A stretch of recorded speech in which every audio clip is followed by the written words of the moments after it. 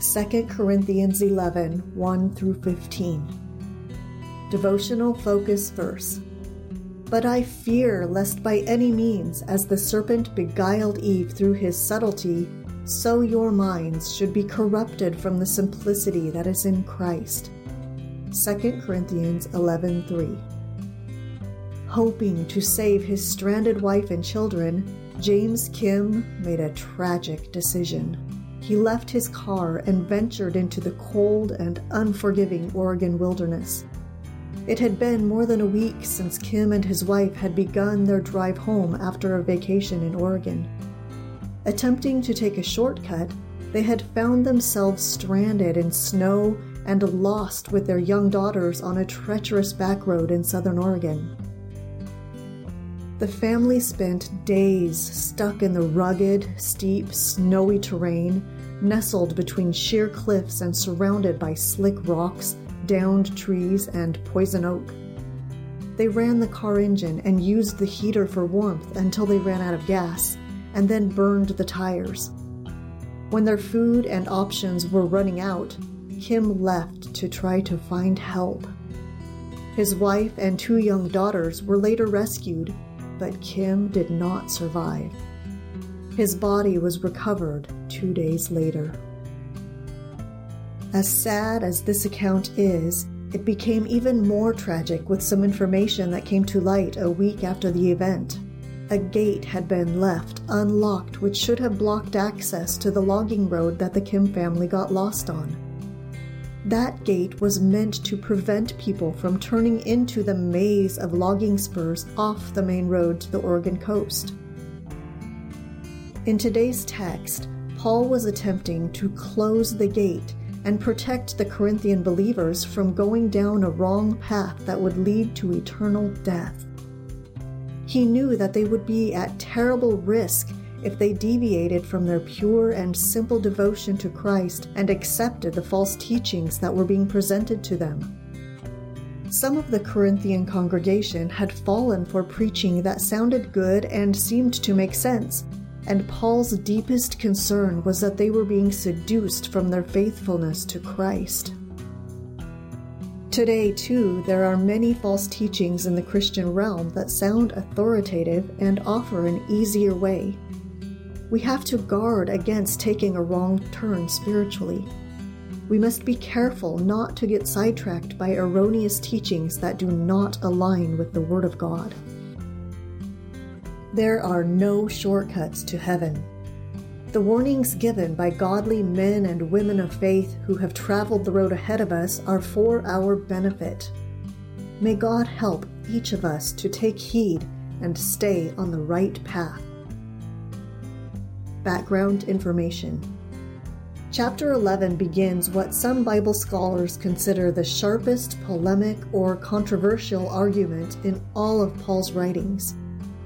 This section is characterized by strong irony as the apostle stepped into the role of his opponents and offered a type of defense for which he had no real appetite. The boasting which Paul engaged in could appear to be a contradiction to his statement in the previous chapter that his intention was not to boast in another man's line of things. See 2 Corinthians 10:16. For that reason, he began this chapter by presenting the basis for his boast. He asked the Corinthians to endure his boasting in verses 1 through 6 and to understand that it was necessitated by his affectionate concern for them. He was afraid they would be seduced from their faithfulness to Christ by false teachings. The word folly in verse 1 was Paul's warning that he would be arguing as if he had the same selfish motives and worldly outlook as his opponents. Paul's efforts were prompted by his jealousy or deep concern for this troubled congregation. In verse 2, he used the metaphor of marriage to further explain his single-hearted devotion to them. The serpent mentioned in verse 3 prefigures the false apostles described in verses 13 through 15, who were subtle and satanic in their methods. They were striving to lead the believers away from the simplicity or single-minded sincerity that is in Christ. The acknowledgement that Paul was rude in his speech, in verse 6, did not mean that he was impolite or unskilled, but rather that he was untrained in Greek rhetoric, just as Peter and John were untrained in rabbinic methodology. See Acts 4:13. In verses 7 through 15, Paul proved his sincerity by refusing to be financially dependent upon the Corinthians. His opponents had accepted pay for their services while attempting to degrade Paul in the minds of the Corinthian converts. Paul knew that those who proclaimed the gospel should be supported by the church. See 1 Corinthians 9:14. But in order to give his detractors no opening to criticize him, he had refused aid from the believers in Corinth. Again, irony fairly drips from his pen. Paul's statement that he had robbed other churches for the benefit of the Corinthians, see verse 8, meant that he had allowed others to contribute to his support while he labored to bring the gospel message to the believers in Corinth. In verse 13, Paul abandoned the tactic of implication and plainly stated what he really thought of those who were attempting to deceive the Corinthian believers. He declared that they were pseudo-apostles, claiming to be something that they were not. Therefore, their message, their spirit, and the gospel they offered did not ring true. He pointed out that since Satan himself masquerades as an angel of light, it is not surprising that those who are agents of Satan's realm would attempt to present themselves as ministers of righteousness. See verse 15.